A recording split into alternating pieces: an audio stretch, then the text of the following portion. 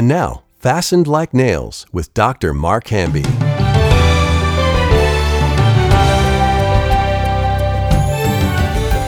Okay, we just got the thumbs up from our sound engineer, Emily Crabb, and in the studio with me is Molly Mayo and Colin Smith. Welcome, guys. Yay. Okay, this is the last day for the Giant of Pride. And it's also like the end of a really big day, too. Yes. It's the biggest, meanest, baddest giant in the book, The Giant Killer, by Aloe, A-L-O-E. A Lady of England. A Lady of England. Yes, Maria nice job. Charlotte Tucker. Oh, really? I never knew that. Mm-hmm. Okay, so The Giant Killer is a story within a story. It is one of our best-selling books here at Lamplighter. Uh-huh. Children, pretty much all ages. We have adults telling us that book really influenced their lives. Yeah. Yeah, me too. I listened to the audio, and then I wanted to read the book, and I loved both of them. What do you like better? I like the book better. I usually go back to the book, which is weird because I listened to the audio drama first, but I didn't love the way the giants were done in the audio drama. Really? They were a little auto-toned. Oh, I liked them a lot. Yeah, I loved Conscience, too. Oh, yeah, that was good. Conscience, especially when Conscience is getting hammered on the anvil. Mm-hmm. That was the best part, I thought, of the whole drama. Well, because these stories are so creative and they they kind of linger with you and they cause you to think about different things in your own life. And you're like, oh, Giant Pride just identified that, or Giant Untruth, or whatever. Mm-hmm. And so it's giving you just this crazy interactive platform to take with you. I've had parents write and tell us that their children immediately responded.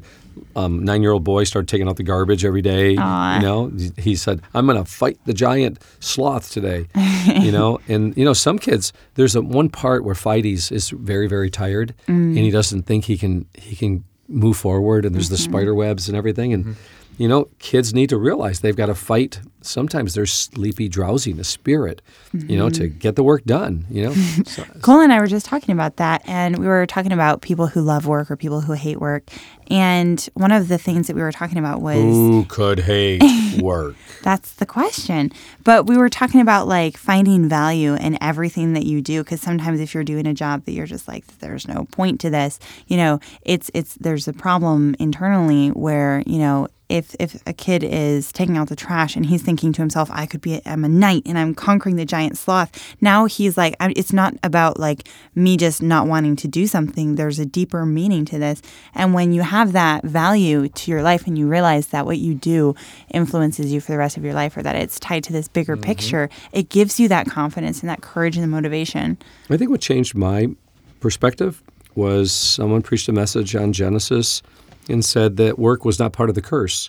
Work was part of God's God-given responsibility to Adam and Eve. Mm-hmm. And they saw that not only was it their God-given responsibility, but the first command was subdue and have dominion over the animals and over the land. And so that word dominion wasn't so much like having authority over it, but to continue to replenish it and to make it better, to we're recreators. And so in our gardens, Noah Sanders, just the other day, I interviewed him, and he said it's important that we do things on time.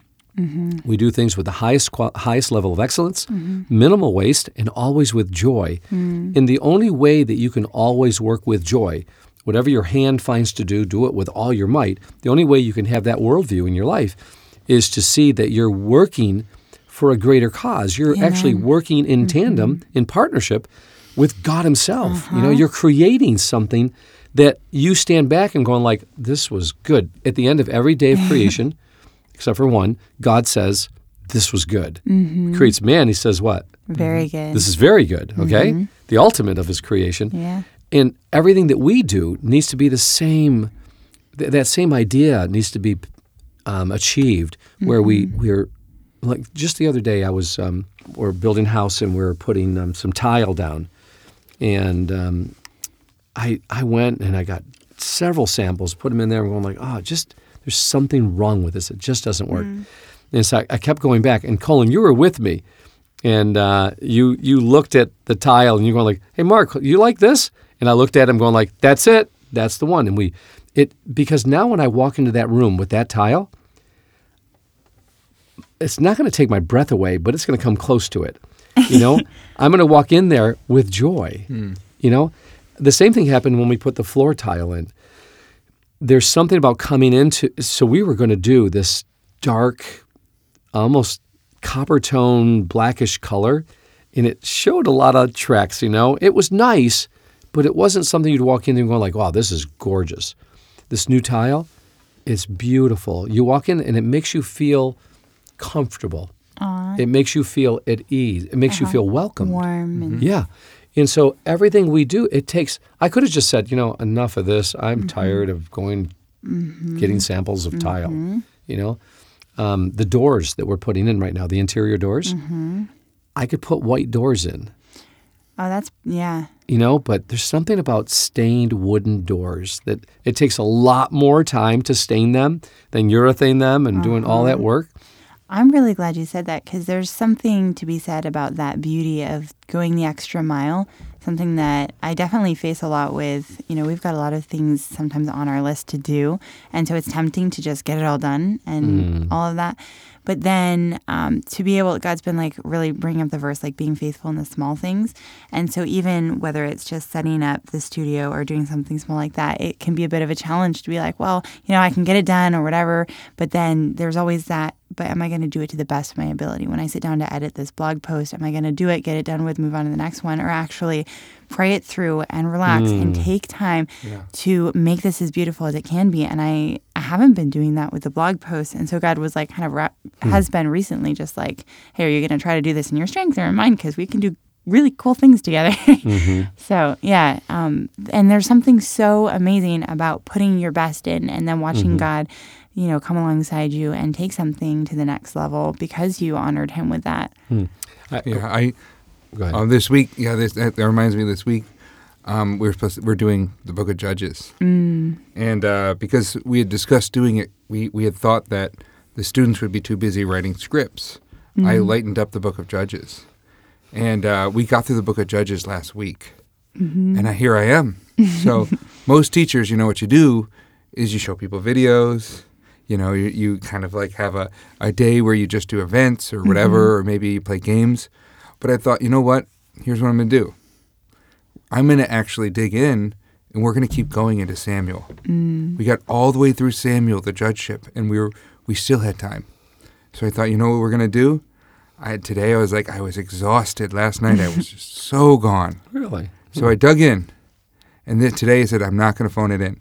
So I showed them my life's work. Wow. I showed them a complete chiastic structure going from the beginning of Deuteronomy all the way to the beginning of 2 Kings. Wow. 2 chiastic That's structures amazing. with the center chiasm of both chiastic structures being a chiasm, and the chiasm at the center of 1 Samuel is a double chiasm That's about wisdom amazing. and folly. Nabal and Abigail. Yes. Oh, wow. And it's beautiful. It's and I showed amazing. them the center of the chiastic structure, and I related it to wisdom and Solomon, who was most likely compiling it. I just unfolded for him my life's work, which made me exhausted. But it was so rewarding because as we ended the passage, everyone was just so full of joy. And they were laughing. wow. And you saw that, Mark. Yeah. You know what's amazing? So you taught in a way today that I have never, ever witnessed before. And the joy that was upon the students' faces and in their hearts, Spencer couldn't wait to share what you had taught him. He was so excited. He was like, this is what Spencer said to me. He goes, how does he know this stuff? Like, why can't I find this stuff in books? Where else can I find this stuff? And I looked at him and I said, I'm going to tell you a secret. He made it all up. Well, no, today as we were teaching, it's funny. It's like the Lord rewarded me because today, as we were teaching the passage, I found something that Abigail said to David I'd never seen before. There's this passage where she says this. I'm going to say it. No, okay. Can I? You are bound. Can I say it? You can do it. Yeah. No, go ahead. You say it. No. Go I don't ahead. want to take any thunder. No. away You from do it. You do it. Mark, you do it. It's one of my favorite passages in the Bible. I think I've quoted this probably more than most other passages in the Bible. So David is about to kill her husband, Nabal. The word Nabal is the word for stupid or fool, right? Yes, it is. And Nabal had kind of like shamed David because David was like saying to him, "Hey, look, we're out here in the wilderness and we're protecting, you know, your sheep and your men and everything, and we'd like a little bit of return on our investment in you." And And Nabal's like, well, yeah, well, take a hike because I'm not going to give you anything. And David's like, we just need some food, bread and so forth. And Nabal shames David. I think he cuts the beard off of... Well, he dishonors David. His response is dishonoring David. He says, who is David? Who is the son of Jesse? I don't know where these guys came from. Doesn't he also, though, cut the half of the beard off of two of the men? I think that's a different story. Oh, is it a different story? That's okay. crazy. Okay, so he shames David, and then David comes, he's going to kill him. And then Abigail gets all of these fruits and vegetables and breads, and she meets David just before David goes to kill her husband, and she says these words, "My Lord, thou art bound in the bundle of life with the Lord thy God." And you want to share? You do it. You do it. That's one of my favorites. So the phrase "bound in the bundle of life," it's when you were going to take something very precious, an object, a piece of pottery that was very expensive, priceless, and you were going to send it with a messenger. You would take that and you would wrap that in cotton and all kinds of soft materials, then place it in a wooden box so that it was just unbreakable. And that person would then carry that, or they would just keep it wrapped, not even put it in a box, keep it wrapped, and so that you could tell that it was precious. And this servant would take, this messenger would take it, and he would take it to someone that was significant. And that phrase that Abigail is saying of David is like, David, don't you realize that God is protecting you? You don't have to take things into your own hands. Even though this might, my husband, who's a fool, said this to you, David, don't ruin your reputation and don't ruin your integrity because of this foolish man, because God's got you. You are bound in the bundle of life, David. God's got you. You don't have to take this in your own hands. Yep. Amen. And that's the center of her chiastic plea to David. Whoa. It's amazing. She knows David so well. She says, yet a man has risen to pursue you and seek your life, meaning Saul. And that's the previous passage. Saul had sought his life. The next passage, Saul is going to seek his life. That's the chiasm. In both passages, the Ziphites betray David, and Saul has a chance to kill him, but David spares Saul. And they're both on the opposite of this passage. Oh, David spares Saul, and David spares Nabal. Yes. So, but here what happens is she says, he's pursuing your life, your soul. And then she says, but your soul is kept by God. So it's safe. And then she says, amazing thing. She says, the souls of your enemies, he shall sling out from the pocket of a sling. And you know who's famous for David and Goliath? David. Sling. So his enemies are going to be slung from God like a rock. Wow. Slung out of a sling. She knows him so well. She's appealing to him because Nabal said, who is this guy? We don't know. You're nobody. She says, you are somebody, and the Lord loves you. That's what makes you somebody. Wow. And so this is like a two wisdom. So foolishness mocks and scorns the king. Wisdom, Lady Wisdom, praises the king. And the way Lady Wisdom lifts up the king, just like Jesus. And so Lady Wisdom is pictured here, and it's almost like Psalm 2, kiss the king, lest he be angry. Wow, yeah. And so here she is lifting him up. And what lifts the king up? What exalts the king? His relationship with the Lord. But that's actually not what I found today. Can I show you what I found today? Yeah. Okay, there's a passage here where she's talking to him, and at the end of her conversation where she finally convinces him not to do this thing and kill, here's what she says. She says, when the Lord has dealt well with my Lord, then remember your maidservant. Okay, so she says, you don't shed blood or anything and avenge yourself, but when the Lord has dealt well with my Lord, then remember your maidservant. That's so clever. You know why? No. Who is my Lord? Is it Nabal or David? Ooh. David.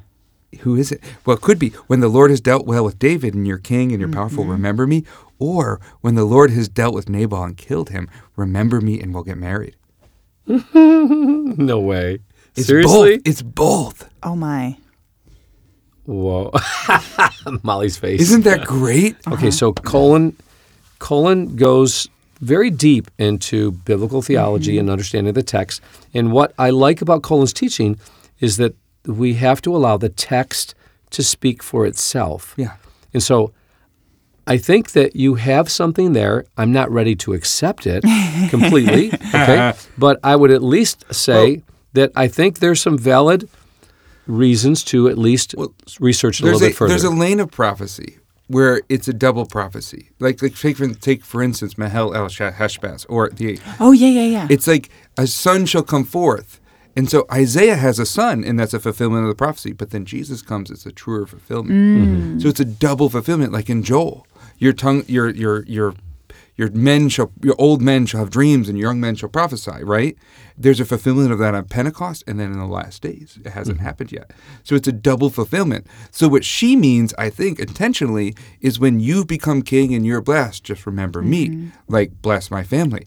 But what it actually ends up meaning is when God has dealt with Nabal, then David remembers her. Yeah, and it may not have been an official proposal. I don't think she was proposing. I think David looked back on that and he was like, whoa. Okay, or she's saying like, take care of me. I'm going to be a widow. Yeah. I'm not going to have that kind of support. But are you willing to take care of me? The fact that David married, it's hard to ignore that the Lord immediately takes care of her Lord, aka Nabal, in the next passage, and he dies dead of a heart attack. and then David marries. that's and then, crazy. and then, so David you have a gets the passage girl. where Nabal's foolishness is rewarded, and what does the fool get? Death. Her wisdom is rewarded, and what does she get? Protection in life. No, she gets husband. this. Here is your maidservant to wash the feet of your servants of my Lord. Wisdom is a servant. She says that? She says that. Abigail says she that? She says in the chiastic center of Abigail's plea, she says, here's what she says. Here is your maidservant, just like Hannah says to God and just like Mary says. And then she says, a servant to wash the feet of the servants of my Lord. Wow. So it could be possible that she said all of that and then didn't fully realize the implications, or No, she didn't. I don't think she Yeah, did. yeah. No. But what it is it's clever writing. It's so good. The way it's written is so good. Right. We got to remember yeah. that the Bible's not written about the characters and the stories. The Bible is a theological, it's theological writing. God has written this using stories to teach us His truth. Yeah. Well, so. the prophets, the Bible says that prophets didn't fully know what they're writing when they wrote it. Right. So Right, yeah, I don't like- think she like fully David. knew what she was saying. Yeah. But it's so clever because whoever's writing it is looking back on it and writing it in a way in which it can be both. That's cool. And that's why Scripture interprets itself. All Scripture is given by the inspiration of God. When people start studying the Bible and really get into it and really dig deeper, Molly, you've been watching the video of the Bible Project. Yes, I've been doing their 1 year in the Tell Bible. the folks a little bit about that because they've not seen that before. They probably need to take a look it's at brilliant. Yeah, the Bible Project is run by a team down in Portland, Oregon. And what I really love about their videos, and I've been doing is just the Bible app, Year Through the Bible, with them. And they dive into biblical theology, and they give you the tools to study the Bible for yourself. Like Colin and Mark, they have years and years of accumulated knowledge, and you guys have gone to seminary, and Colin, your dad was a biblical professor, and you kind of grew up with these framing devices and structure, and you've learned how to study the Bible. And so for someone like me who came in and just fell in love with the way you guys teach and the way the program is set up, but not fully realizing how to figure it all out on my own, coming to your guys' classes, having the theology papers in your class, Dr. Hamby, and Colin, with even just the Psalms that you went over, and then the Bible Project has been really helpful recently, because now that I'm on staff now, I'm not going to the classes, but I still have that passion for biblical theology. So in the videos, they kind of unpack different passages, and they're like, this is, what you're looking for, and this is what you can find. Yeah, it's pretty amazing. Yeah, I've been blown away like every single day lately. Yeah, they're the only ones that I know that teach like what we teach here at the Masters Guild. Mm-hmm. Okay, so they just find the Bible Project from Portland, it's Oregon. they and the best part is they are so passionate about what they do that it's free resources. They don't charge for that. So you can find them on the Bible app or on YouTube. They have a channel there, and they actually have a whole series on how to study the Bible. They have some on understanding biblical texts and lots and lots of resources. Okay, so Awesome. I'm going to be late for dinner. Oh, no. Should we end it here and then? No, we're going to go right into All right. the giant of of hate. No, giant of pride. Pride. Yeah, giant of Okay, pride. so our opponent today is the fiercest of all giants. He is the giant pride. Dum, dum, dum. Our key verse today is Proverbs 16:18. Pride goes before destruction, and a haughty spirit before a fall. And I think I picked that verse because there's a little bit of falling action that happens in this text. Oh, cool. That's awesome. All right, so now we're going to read from the Giant Killer. Mark, Molly, do you have the text in front of you? We do. I've asked Mark and Molly to read this, and let's go. This is from the Giant Killer illustrated book. White clouds carpeted the valley below. The gallant knight Phytes stood looking down from atop a high mountain. Phytes, through great effort, had climbed the mountain in search of experience. Enjoy the view, friend. It is well earned. Most knights do not have the courage and strength to make it half as far as you, spoke a voice behind Phytes. Phytes turned around to see a knight in shining armor, standing tall and kingly. In his hand was a crooked, dark, metallic staff. Don't worry, brave knight, said the mysterious figure. I am High Spirit, a friend of strong men like you and me. There is no fiercer enemy to those who oppose the king than myself. I have in the past been called the very seal of perfection. Why, the king himself has adorned me with every precious stone. Unsure of the man, Phytes asked, You do not fight with a sword. I can use the sword better than any man, replied High Spirit, but I am constantly seeking a challenge worthy of my skill, and what better weapon to show my talent? With this very staff I have brought under my control meanness, gluttony, greed, and cowardice. You may not know me, but I know much of you. You are the great knight Phytes, who conquered the giant Untruth. I nearly killed him once. To this day I do not know how he escaped me. Did you look into the mirror and believe the lies you saw? Phytes asked. I can assure you there was nothing untrue about what I saw in that mirror, and I would dash out the brains of anyone who dared to hint at such a thing, exclaimed the knight fiercely. But, Phytes dared to say, the power given to us is not to be used to seek revenge on those who insult us. A scornful smile spread across the knight's face. My strength is my own, and I will use it against whomever I please. Phytes stooped down and wrote 5 words in the dust with his finger. Phytes stood up again and said, You are strangely suspicious, dear knight. Please, can you read this? He pointed to the writing with his sword. His opponent looked down, knowing he could not read the words. His eyes flashed. Ha! You have figured it out. The giant pride began to slowly grow before Phytes to an enormous size. He did not hesitate to shower heavy blows down upon the knight. Foaming with rage, the giant continued his relentless assault as Phytes' guard began to fail. The battle against pride was the hardest of all. Down came another blow on Phytes' right arm. His sword fell from his hand. The giant raised his mighty staff to destroy the knight. At that moment, when all appeared to be lost forever, a thought came to Phytes. My king loves me, He burst out. What is this? Whined the giant. That is why he sent me on this quest. I humble myself. Phytes fell to his knees in the posture of humility. The giant pride stepped back, startled by the unexpected words. I will kill you with your own sword. The giant roared as he reached down and grabbed the sword, but the wondrous weapon could not be wielded by the unholy hand of pride. In pride's hand, it burnt like a red-hot iron. With a cry of pain, the giant dropped the sword. The giant had forgotten Phytes was still kneeling in prayer. Writhing in pain, the giant stumbled over Phytes and teetered on the edge of the cliff. The giant waved his hand to prevent himself from falling. It looked for a second like the giant had recovered his balance, but a single stone thrown from an unseen hand struck the giant's helmet with a soft plunk, and the giant fell backwards, plummeting to his death.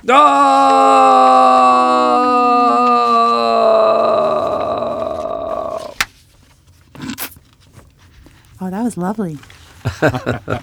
Oh, well, thank you, Molly. Thank you, Mark. I love it. Now, You don't have to pay for sound effects. thank I you, guys. know. That was a spectacular battle, guys. The giant pride is by far the most cunning and dangerous giant we've faced yet. I know, because he sounded like some of the things he was saying was true. Yes, at first he appears to be Phytes' friend, but once Phytes exposes the giant pride, he grows to a fearsome size and attacks with dreadful strength.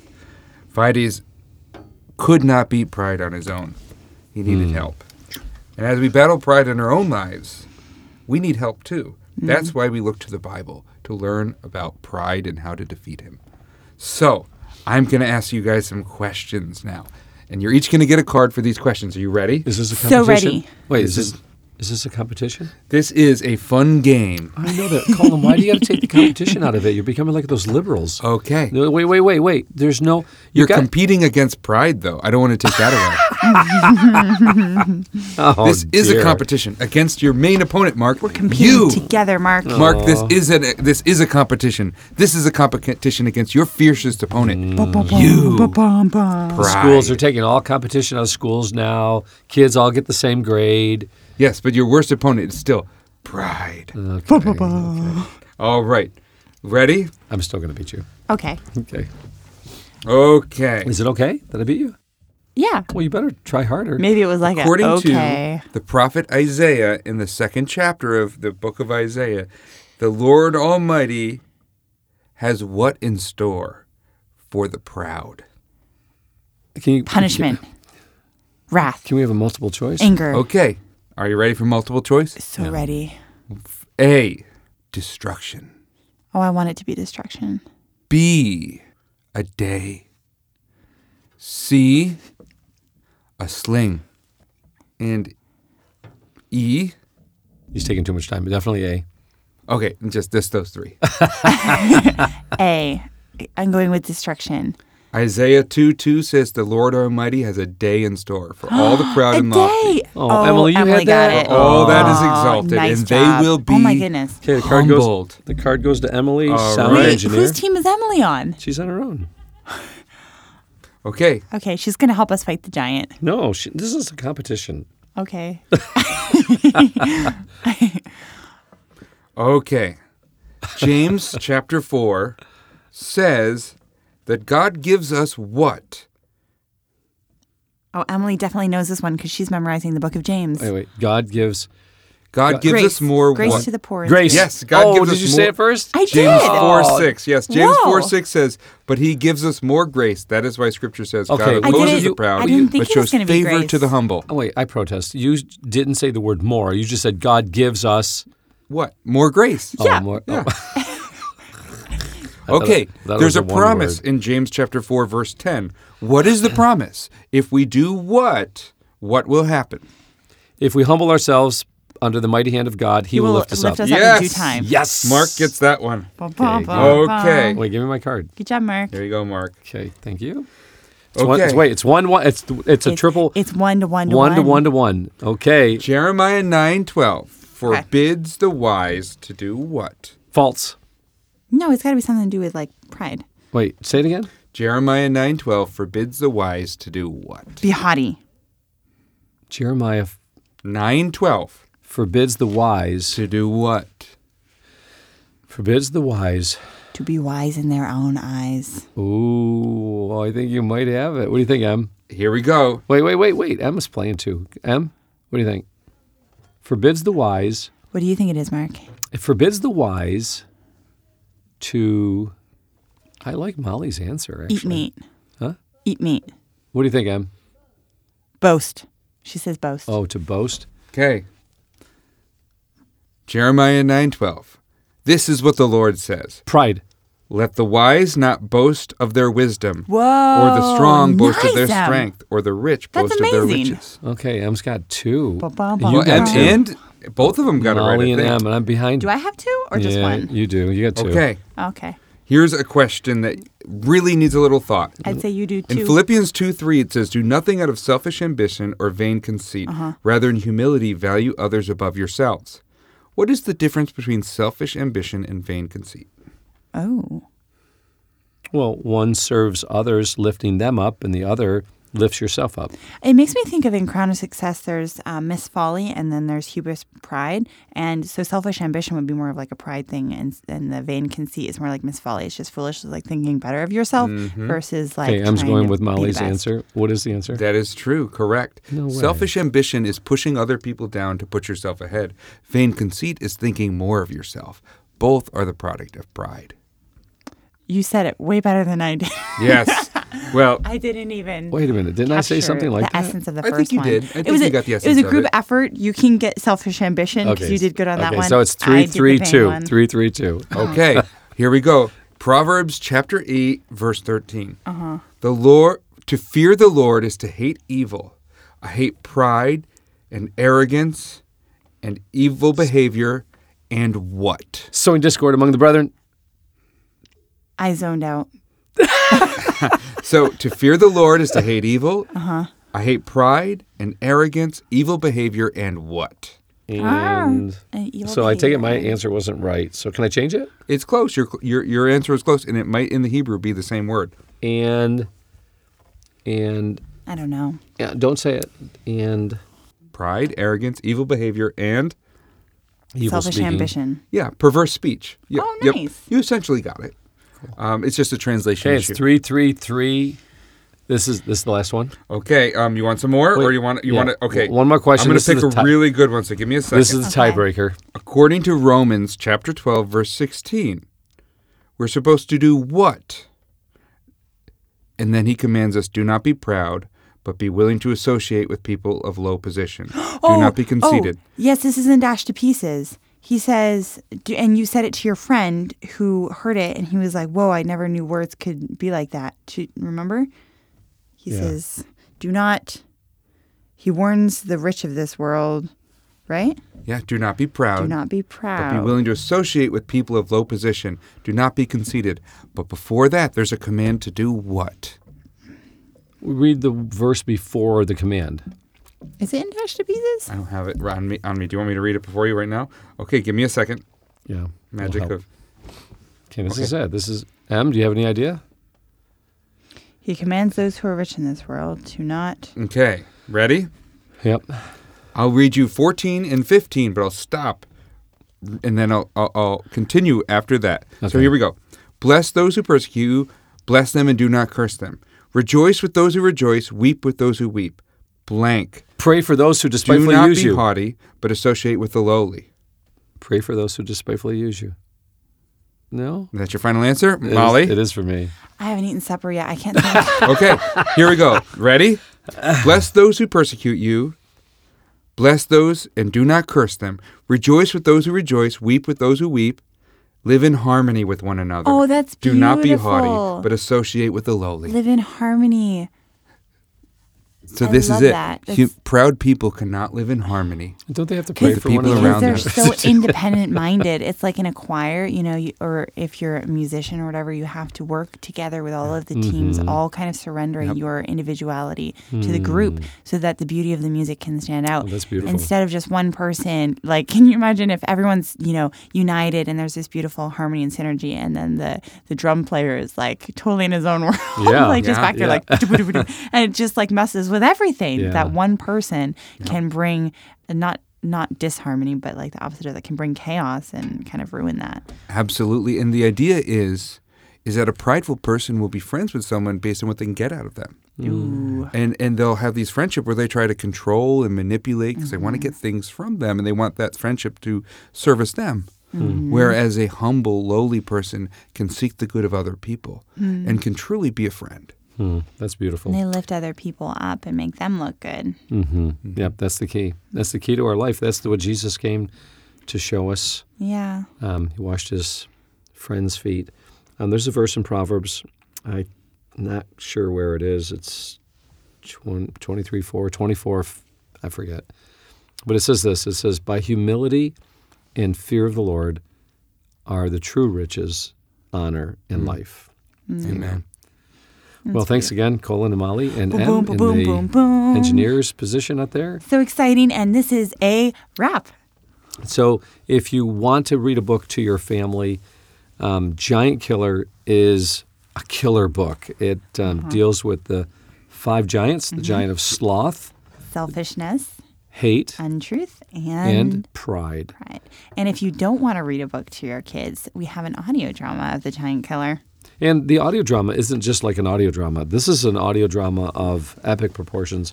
We bring, actors. We've used actors from around the world. Yeah. Star Wars, Downton Abbey, Chronicles of Narnia, Lord of the Rings, just you name it. And we just try to find the best actors. Now, correct me if I'm wrong. Is it David or is it Rich that's in this one? is a giant. Yeah, Rich. Is it Rich Swingle is a giant? Yep. Oh, he's my favorite You in sure? this one. David Sanborn's in it too. They could both be in it. I think they are. I think David Sanborn might be in it, but the Rich Swingle giants, And I love them. who's the Fitus? Who's Fitus? I liked that actor. Is it Thomas or? Oh, it is Thomas. Yeah. Thomas Scott. Yeah, he's one of my favorites as well. He's a great knight. Tim Moriarty, I don't know if he's in that one. But there's some pretty amazing actors in these dramas. And wasn't that the first one that we did right here in Mount Morris?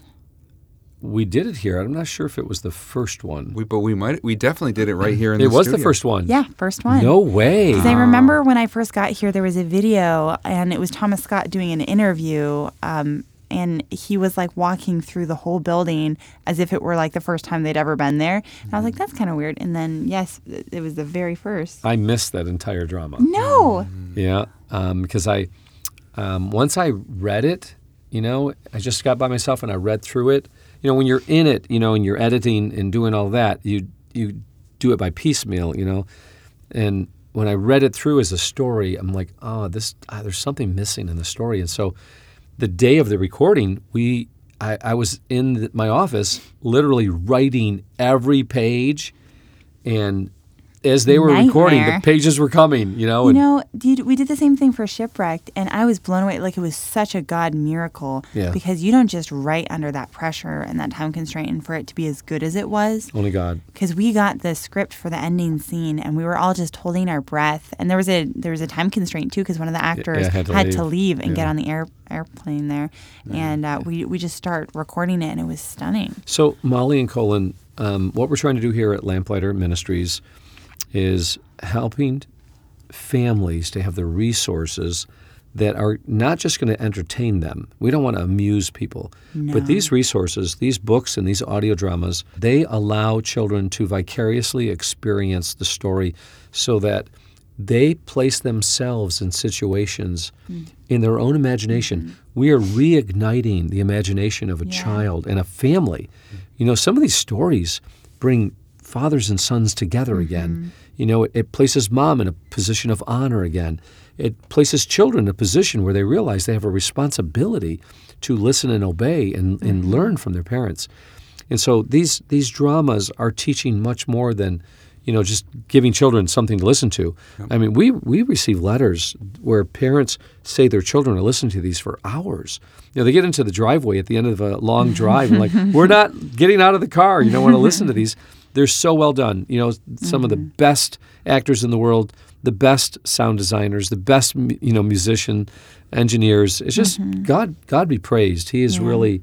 He's been good. Yep. He's really blessed us with these resources. And the books, I'm telling you, there's 275 books.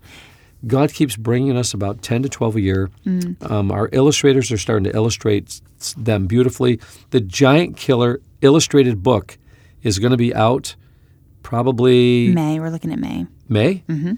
It's going to be amazing. We're in the middle of the artwork is being done right now. And the Sunday school and homeschool and Christian school curriculum on the Giant Killer, Teddy's Button, and Buried in the Snow, and then Sir Malcolm the Missing Prince. I hope that God blesses this in ways we cannot imagine. I think it's going to change the way churches see their children growing in the knowledge and grace of our Lord. It's going to happen. Amen. Okay, let's go. Let's go eat supper. Change the world. God bless. I'm blessed. You've been listening to Fastened Like Nails, a presentation of Lamplighter Ministries. Our mission is to make ready a people prepared for the Lord by building Christ-like character, one story at a time. To learn more about our family collection of rare books, dramatic audios, or guild programs, visit lamplighter.net. To hear more podcasts, search for Fastened Like Nails wherever you listen to podcasts. If you have a question you would like to submit for the Lamplighter team, visit fastenedlikenails.net and fill out the form. That's fastenedlikenails.net.